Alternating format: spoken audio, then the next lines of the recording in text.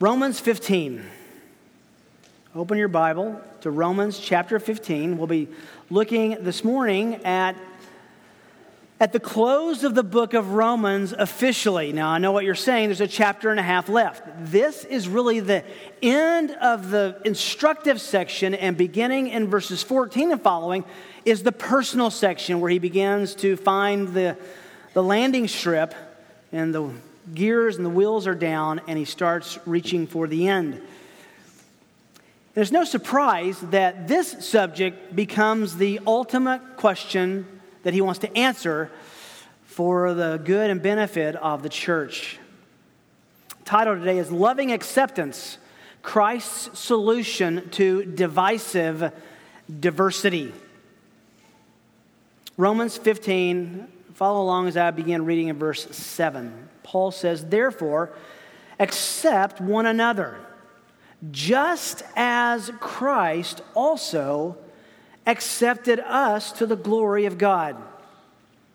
For I say that Christ has become a servant to the circumcision on behalf of the truth of God to confirm the promises given to the fathers, and for the Gentiles to glorify God for his mercy.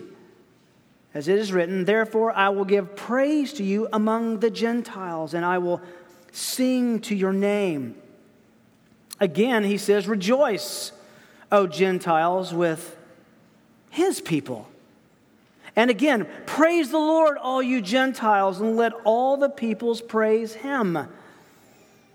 Again, Isaiah says, "There shall come the root of Jesse, and he who arises to rule over the Gentiles, in him shall the Gentiles hope."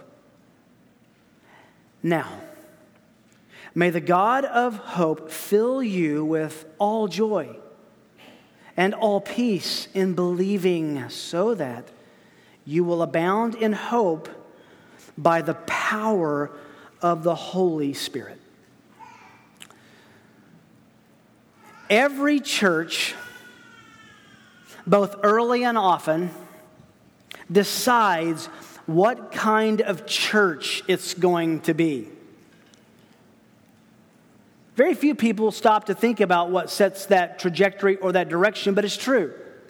You may or not recognize that, but you have come into our church the first time, the 400th time, with a certain set of desires and decisions to make Mission Road what it is. Now, in my experience in the past 3 decades of ministry, I've noticed the effort by many churches to define their churches by interesting preferences. For example, they define their music by dress.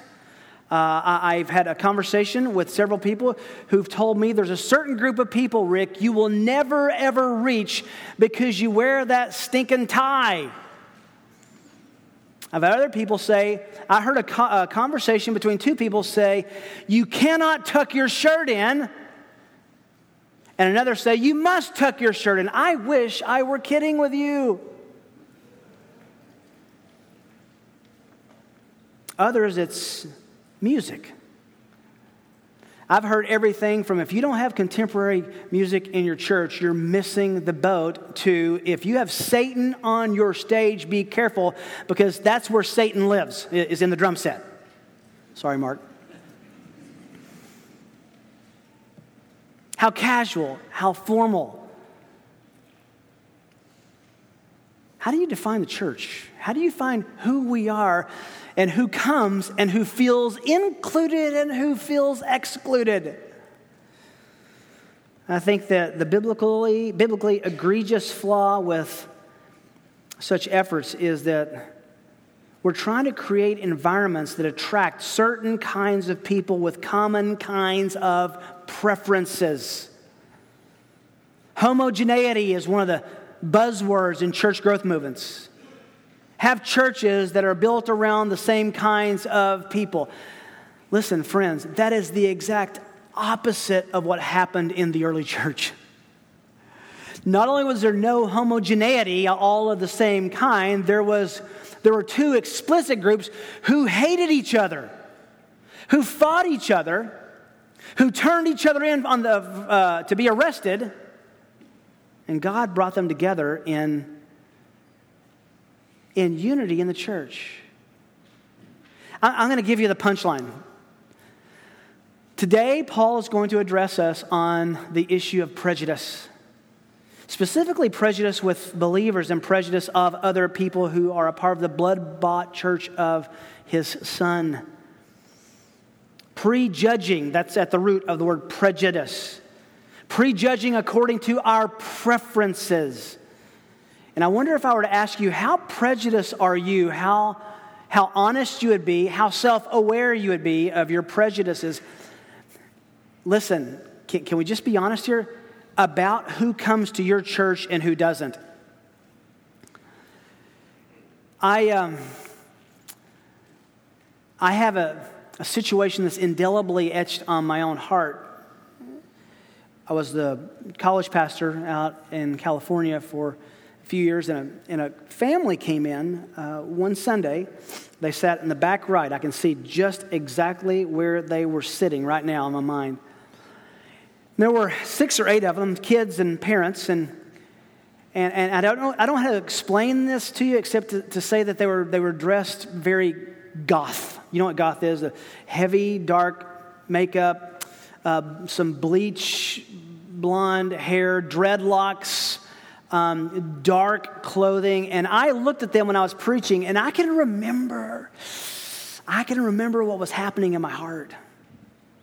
Just thinking, I'm glad God brought them together today, brought them here today because they need to hear the gospel. I even had that moment. I got to confess this as a preacher. Sometimes you see someone who you think is an unbeliever and you move into super evangelist mode. You think, I'm going to let them know how they need to repent today. And praise God, the gospel was preached. And then they came back the next week. And the next week. And then they started going to one of our Bible studies. This whole family. And then I was at lunch with a group of interns, and they said, have you met and they told me the name of the family, and I said, no, who's that? And they says, well, they're the goth family that sits in the back. And I said, well, no, I've not met them, but I've seen them.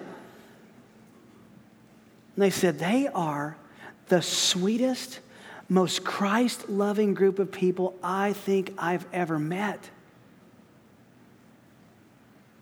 You got to take me from black and white to color. What do you mean by that? They love Christ. They love our church. They love our music. They love the preaching. They love the care group. They love the small group. They love the Bible study. They want to be involved. They want to serve. They want to grow. And they just begin flooding me with all this response. And then they said, we want you to have dinner with them. And what do you say when you're the college pastor? Sure, that's cool. I'll do anything. So I had dinner with them. My wife and I did. And you know what I found out? They were some of the most godly, Christ-honoring, Christ-loving, caring people I had ever met. And I had to repent. Because I recognized how unbelievably prejudiced I had been about them. It seems that preferences and homogeneity are at the top of the list for growing and developing churches, but is that the case? One church growth leader has written this. The style of music you choose in your services will be one of the most critical and controversial decisions you'll ever make in the life of your church. It also may be the most influential factor in determining who your church reaches for Christ and whether or not your church grows. That's a big statement. Did you hear that? You must match your music to the kind of people God wants your church to reach. The music you use positions your church in the community. Once you have decided on the style of music you're going to use in worship, you have set the direction of your church in far more ways than you realize. It will determine the kind of people you attract, the kind of people you keep, and the kind of people you lose. If you were to tell me the kind of music you are currently using in your services, this writer says, I can describe to you the kind of people you are reaching even without visiting your church, and I could also tell you the kind of people your church will never reach, end quote. Now here's my question. How do you know that? On what authority would one say that? Because he's saying the issue of music is the issue of unites or divides. And yet, when you parachute into Romans chapter 15, you see two groups of people who had uncommon music, uncommon dress, uncommon eating styles, uncommon language, uncommon religion. They could not have been further apart in every dimension of life. And God takes these groups of people, throws them in the same church building, and says, glorify me with unity against the backdrop of your diversity. Now, here's my challenge. You'll be tempted when you read this. This is to say, yeah, this is the Jew and Gentile thing again. Paul's like really obsessed with this. He talks to the Galatians about this and the Ephesians about this. He talks again to the Romans over and over about this. And that was then and this is now. And those poor old ancient Christians had issues with anxiety and preferential treatment and issues with prejudice. And frankly, we just don't deal with that. Really. Let's see if you say that by the end of this passage. How do we organize and maintain believers in our assembly, especially and because of our diversity and our differences? Well, here in Romans chapter 14 and the first part of 15, Paul's been discussing the problem in the church at Rome. These Italian Jews and Italian Gentiles were coming to Christ, and they didn't have a lot of church options. There wasn't First and Second Baptist Church. There was the church at Rome. We don't know of any other church at this point except this one. It's the only place they could come to worship Christ with other believers. And this led to a whole host of conflicts because of their prejudices, the Gentiles against the Jews and the Jews especially against the Gentiles. Now listen, put yourself in their sandals for a minute. You have these Jews, we've studied this all throughout Romans, these Jews who believe that they own the Messiah. And in essence, they do. He was to come from the first thing we learn in the New Testament is he was from the tribe of David. So imagine yourself being a saved Jew who now understands Christ and sees that Jesus is the one. He is our Jewish Messiah. And then these Gentiles believe that he's the Messiah, are radically converted, turn their backs on their past, give their lives to the Lordship of Christ, and they come to church together, and they're looking at these Jews saying, that's not what you thought. That Jesus is different than your preconceived notions of a Messiah who would be a zealot to kill all the Romans. And they had a massive collision. So Paul says, let's have a Jewish Sunday school and a Gentile Sunday school. And let's have a Jewish Bible study and a Gentile Bible study. Actually, let's have a Jewish church and a Gentile church. First hour, second hour. Does he divide them? The complete opposite. He says, your diversity is going to glorify God by you placing Christ above your personal preferences and sometimes your ignorance and past. It's a critical part of what it means to follow Christ. And we're going to find out because he accepted us, we have no reason not to accept each other. We could say it like this. Any friend of Jesus is not a friend and not a close friend, is a best friend of mine. So let's dive into this passage. It's actually pretty simple and straightforward. And I think you'll be convicted as I was going through this. I read this at first a few weeks ago, looking at preaching it and thinking, we're just going to have to get this Jew and Gentile thing out of the way, and then we'll go on to the closing of the letter. Wow, was I mistaken. 4 elements we're going to find. 4 elements of a Christian maturity that transform divisive diversity into loving acceptance. That's a big proposition, but it's the only way I could reduce it. These are the elements of Christian maturity that he began speaking about in the last paragraph. Elements of Christian maturity that transform divisive diversity, that which is different about us. It transforms that into loving acceptance. The first element is in verse 7. It's as simple as the nose on your face, obedience to God. Number one, obedience to God. Therefore, based on what he has told us last week, that the strong or the mature are to understand and carry the burden of the weak, and the weak are to grow up and be more mature. Therefore, accept one another. Now that would be strong enough. That would be hard enough. That would be far-reaching enough if he hadn't added the next phrase. Just as Christ. Stop right there. This is a phrase that's a favorite of Paul's. Anytime he tells us to do something and says, just as Christ, you need to straighten up and listen. He's now pointing to our Savior. Accept one another just as Christ also accepted us to the glory of God.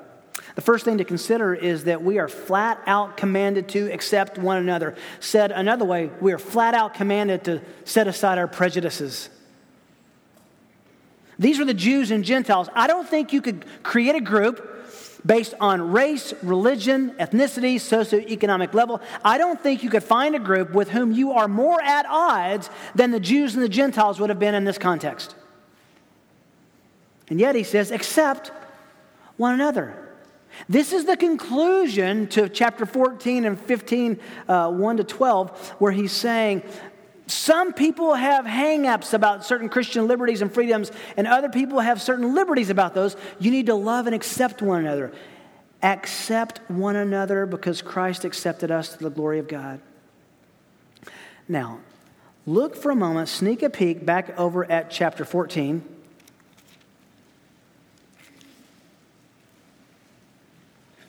Verse 3. Because if you're smart, and I know you are, you would say, okay, what does it mean to accept someone? Does that mean tolerate them? Does that mean disagree and go to different corners of the church? Does that mean have somebody else over for dinner but exclude them? What does it really mean to accept one another? This,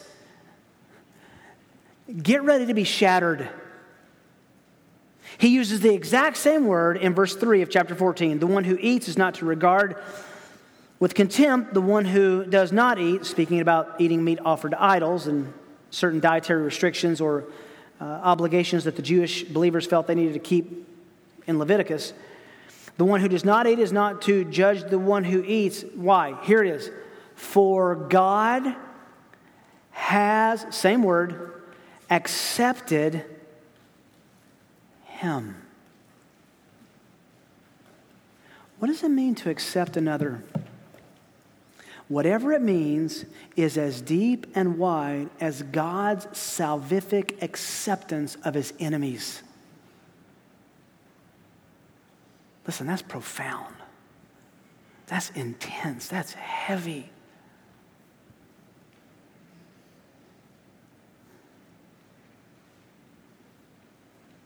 How can we reject or be prejudiced against one for whom Christ stretched his hands, suffered, bled, and died for?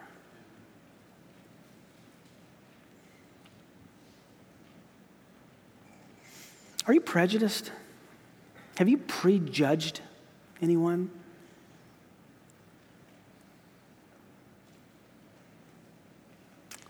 This is linked in the end of the verse and moving into verse 8. Number 2, the second element is imitation of Christ. How does Christian maturity transform divisive diversity into this loving acceptance? Well, Paul tells us, number 2, imitation of Christ. Now, underneath this, he's going to talk about how Christ accepted Jews and Gentiles. The Jews would not have had trouble swallowing the fact that he accepted them. That's what they expected, that he was their Messiah. But that God would accept Gentiles a little bit out of their comfort zone. So he breaks his argument down into 2 sections. First, Christ became a servant to the Jews, verse 8. Christ became a servant to the Jews. This is no surprise. It's pretty straightforward, very simple. Verse 8, for I say that Christ has become a servant To the circumcision, that's code for, as we saw back in Romans 2, that's code for the Jews. They were called the circumcision. He's become a servant to the Jews, to the circumcision, on behalf of the truth of God, to confirm the promises given to the fathers. Going all the way back to Abraham, when he was promised a seed that would one day be the Savior of the world, going from there back, therefore, he's saying God fulfilled all of his promises. Every one of them. So that the baby born in a manger and the one crucified on Calvary, who rose from the grave and ascended to the right hand of God, is exactly, identically, beyond all odds, prophetically attached to the Old Testament. It's a simple truth that Jesus is the only true and perfect confirmation of the promises of God given to the fathers. By the way, before the Jews, the Jewish Christians could set aside their prejudice to accept the Gentiles, they had to set aside their prejudices about the Messiah. Just look back over at chapter 10 for a moment. Paul talks about these Jews. My heart's desire, my prayer to God for them, these Jews, is for their salvation. For I testify about them. They have a zeal for God, but it's not in accordance with knowledge. They didn't understand. They had prejudices against a crucified Messiah. For not knowing about God's righteousness and seeking to establish their own, they did not subject themselves to the righteousness of God. And I love verse 4. I love verse 4. For Christ is the end of the law for righteousness to everyone who believes. And I can't resist saying that verse comes after chapter 9, which is where he so strongly lands on the sovereignty of God in salvation. So much so that he says God chose one twin over the other before they even born. That's how sovereign he is in his choice. And yet he concludes that section in verse 4 saying, everyone who believes. He doesn't say everyone who's elect or predestined. And yes, I believe in predestined. So does Paul. And predestination. Yes, election. But he says to believe. There is no imbalance in the Scripture. And the key here is it was the Jews who had to believe that Jesus of Nazareth, the one who was crucified as a murderer, was their Messiah. So Christ became a servant to the Jews to show them that he was indeed the Messiah. That's pretty straightforward. Read the gospel account. It's almost all to supply that simple proof.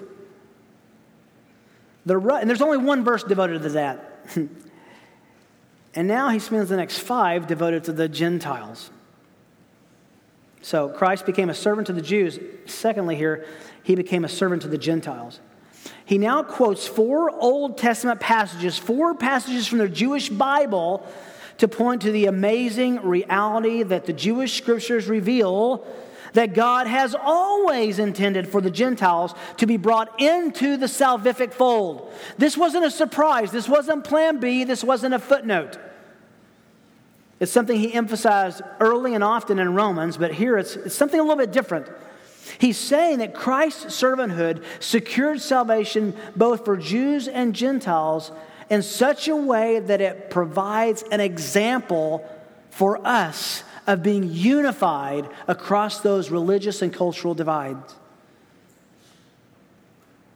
So he goes to 4 passages. We won't exegete all 4 of these passages in the Old Testament. We're just going to go through them as quickly as Paul did. Verse 9. And for the Gentiles, remember he talked about the circumcision, now he's talking to the Gentiles, to glorify God for his mercy. It's interesting here that he doesn't say grace. Grace is giving us what we don't deserve. Mercy is not giving us what we do deserve. He gave the Gentiles who were destined to wrath. Read Romans 1. Mercy. That they would glorify God for his withholding of judgment through the cross. Then he starts giving his biblical proof. As it is written, and he quotes 2 Samuel 22:50, which was also repeated in Psalm 18. Therefore, I will give praise to you among the Gentiles. This is David speaking. And I will sing to your name. The great king of Israel, David, had in his worship paradigm the ability to see that the Gentiles ought to know about his God. Israel would praise God among the Gentiles, in other words, so that the Gentiles would hear of God's grace, His glory, His mercy, His might, His power, His strength. And if that's not enough, just when those Jewish believers say, well, okay, but that's one verse, he goes, verse 10. Again, he says, now the question is, who is he? Because this is Moses, and he was talking about David. So who's the he here? Well, I think he here is the Spirit of God, is God himself. Again, he says, rejoice, O Gentiles, with his people. This is a quote from Deuteronomy 32:43, the Song of Moses, which ends by saying, rejoice, O nations, Gentiles, with his people. Rejoice with his people. In other words, Jews and Gentiles worshiping together in the same church is a prophetic answer to Moses' song. Wow. The great first and foremost leader of Israel prophesied about Jews and Gentiles worshiping together in the blood-bought church of Christ. By the way, if you kept reading in Deuteronomy, the next phrase says, God will take vengeance on his enemies. Their only access was through the Jewish Messiah. One writer says, the Gentiles will meet God at the fellowship table or at the bar of justice. They are invited to come willingly in peace or be forced to come submissively in subjection, end quote. Verse 11, he gives a third. And again, praise the Lord, all you Gentiles. This is a direct command to the Gentiles. And let all the peoples praise him. This is Psalm 117, verse 1, the shortest chapter in the Bible. It's 2 verses, all about missions. Praise the Lord, all you Gentiles. Do you understand that part of the Old Testament, part of the Jewish scriptures is addressed to Gentiles who would believe in Yahweh, who would be Jesus?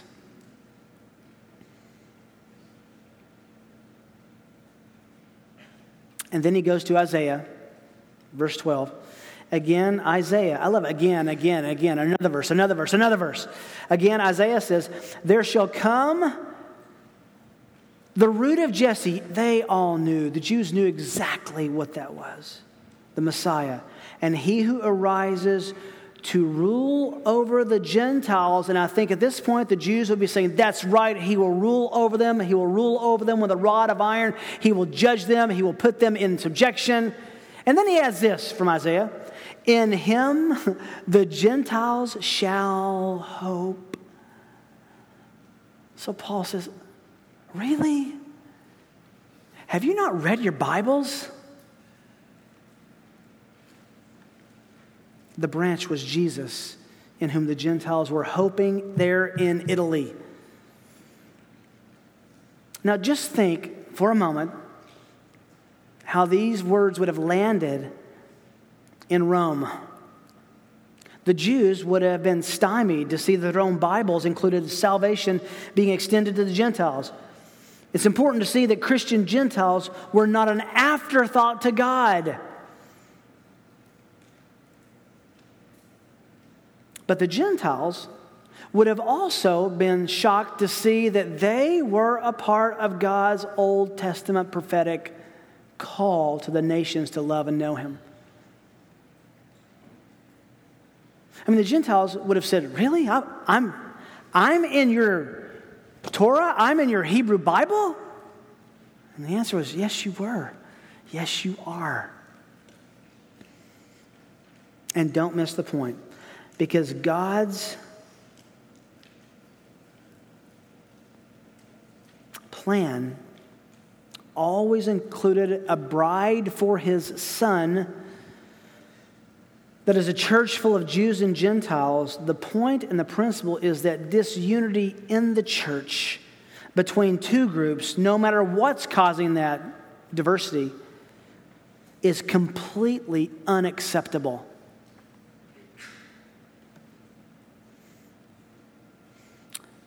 First element of Christian maturity that transforms divisive diversity into loving acceptance is obeying God, because he says accept each other. The second is the imitation of Christ, who reached out to Jews and Gentiles. He was the Savior of all men. And then look at those climaxes in verse 13. First of all, a third element is it has a faith that affects, not effects. It's an important word. It's one of Jonathan Edwards' favorite words, the religious affections. These are to have an effect on, to make a difference, to touch the feelings and the soul. Faith that touches. Where do we get that from? Verse 13. Now, he moves to doxology. May the God of hope fill you with all joy and peace. How? Through faith. What's the next phrase say? In believing. In other words, what makes common our fellowship is that we both believe, no matter what the cultural or religious or ethnic or prejudice divide is, we both all believe in the same Lord and Savior. This benediction hints as to the trauma that was disunifying the church in Rome. And the whole context, remember this division between those who participated and those who didn't, the whole context shows that there was a lack of joy and peace in this church because they were at odds with each other, at each other's neck, telling the other through judgment, you're wrong. And Paul says, stop. You'll have joy. You'll have peace. You'll abound in hope, as we'll see in a moment. God will fill you with hope. The participle says how? What's the means? In believing. I told you last week about being a part of a world record, at least for a week, when I was at the Chiefs game on a Monday night. And we made the loudest the stadium had ever been. We set aside what was different for something more important. That is such a picture of what's happening here in the church. We set aside prejudices for someone more important, our Lord and Savior. That the controlling factor in having joy and peace is believing. In believing, he says, in having faith.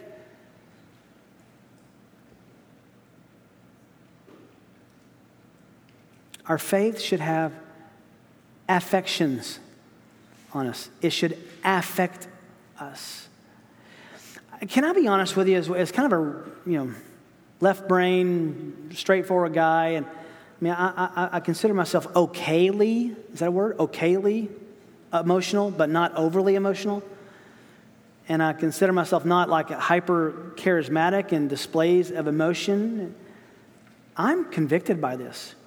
Because when it says fill you, it means you're overflowing with all joy and peace. It means exuberance, that when people bump into you, what spills out is joy and peace. You're at peace and you're happy. I looked at 3 different Greek dictionaries to find out what this word joy is, thinking, well, it's different than being happy. You know what they all said? Happy. No such thing as an Eeyore Christian. No such thing as, well, I guess we'll go to church today if we have to. No, it's joy. You're happy. You want to know something that'll make you happy? If you're a believer, you're not going to hell. Is that a game stopper? You have peace in this life. You have direction, camaraderie, fellowship, hope in trials. peace and hope in death. So it makes sense that he would add this fourth element of Christian maturity that will transform diversity into loving acceptance. Hope that abounds. This is exactly what we looked at last week. Hope that abounds, so that you will be able, overflow, explode, enjoy, be sufficiently supplied with hope by the power of the Holy Spirit. Maybe the most important part of this verse is that the word you is plural in the original. That y'all, Paul was a good southerner, that y'all, all of you, will abound, implication, together in hope by the power of the Holy Spirit. We are driving toward the same hope and the same home. We're going the same place. We should go there together. We should get a ride with each other. In my office, right back over your left shoulder, I have a power strip. I don't know how safe this is. I know you electricians are going to come and talk to me in a minute. And talk to Bob. He's in charge. Plugged into this power strip is my computer and a computer monitor and a lamp and a phone charger and in the winter, a heater. All of these things are completely distinct and serve different purposes. But they're all supplied by the same power source. That's the picture here. The power source is the power of the Holy Spirit. He is the one who unites, energizes, encourages, illumines, and equips us. Hope, then, is that common looking forward together of a common experience. Can I be silly again with you about football? I grew up going to University of Tennessee, volunteers, just love saying that. Football games my whole life. My dad was one of my best memories as to a kid going up to football, watching the Vols over and over. And I noticed something. We would hang orange and white, a really special orange and white, pom-poms and things out of the window. People would put magnets on their cars, and you'd be going up the freeway, and everyone knew when they saw that in other people's cars where we were all going. And there was just this camaraderie that was built. We're all going together. We're going to the same place. It was fun. It was exciting. There was momentum. Do you experience momentum with other believers, especially in light of our diversity, that one day all that diversity will be let go and shed in heaven?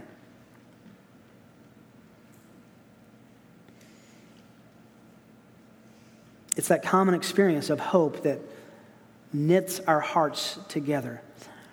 Can I say it as pointedly as possible? You better learn to get along with people who claim Christ and are believers this side of heaven that you don't like, because you're going to spend eternity with them.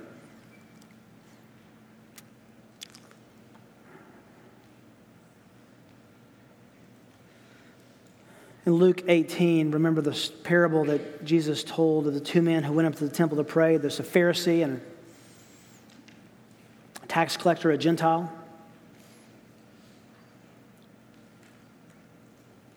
And he looks to the one who humbled himself as the one who was right with God.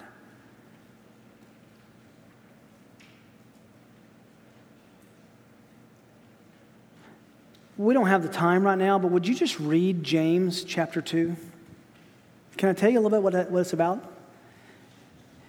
Now, we're talking about the Jew and Gentile problem. James, who was a pastor in Jerusalem, said, you know what? It's not just Jew and Gentile. There are some people who come in, and you can tell by the way they dress. They're sharply dressed. They have expensive clothes on, and you know that they are people of means.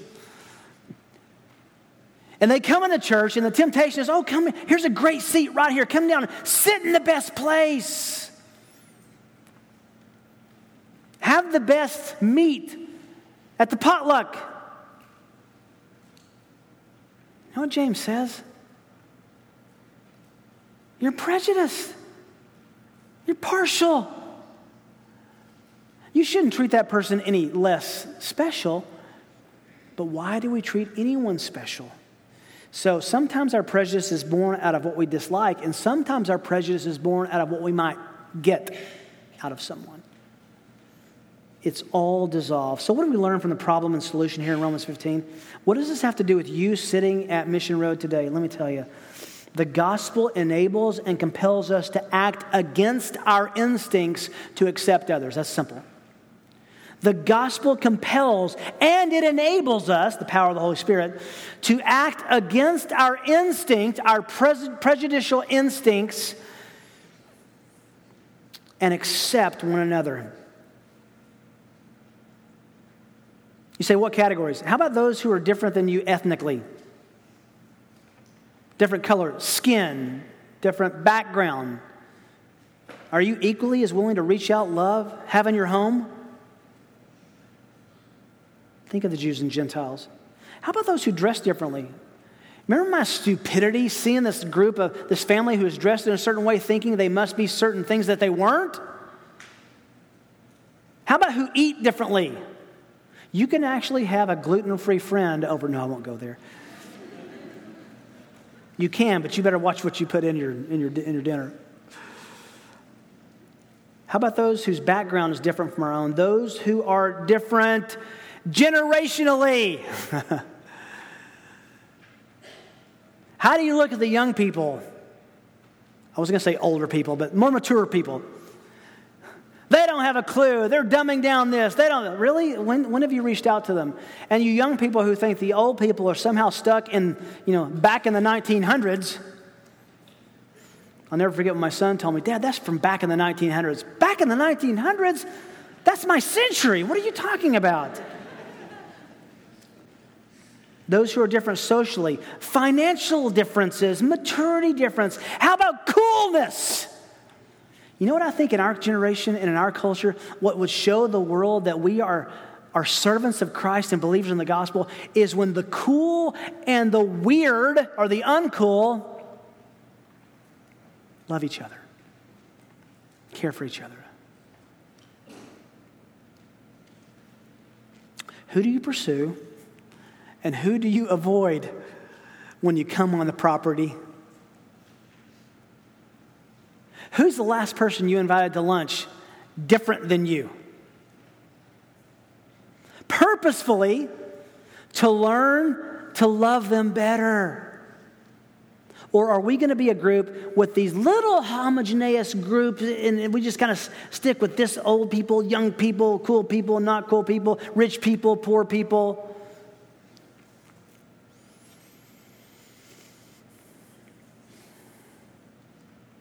My heart was broken at the first of the summer. And I felt my prejudices challenged when I was speaking with a friend, who's an acquaintance actually, who was a pastor and was at a conference. And he was distressed because his church was a very small, rural church. And there was a guy who'd shown up a few weeks in a row, tattoos from his neck all the way down, piercings everywhere there could be a piercing, ripped and tattered jeans,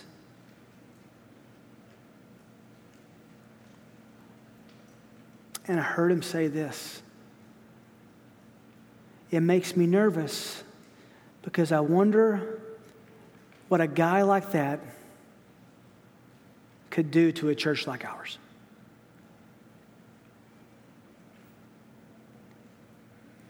Is that the right question? What kind of church do you want to have here on Mission Road?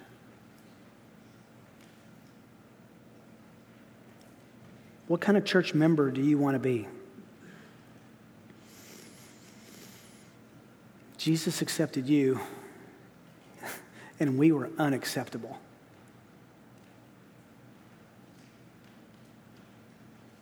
Do you know your prejudice? Are you aware of your prejudices? Let's work on crucifying them together in a common hope, believing with a common faith in that great day. And if we're all going to go to the same place, let's go there together in unity and diversity and show the world that what unites us is not what unites them.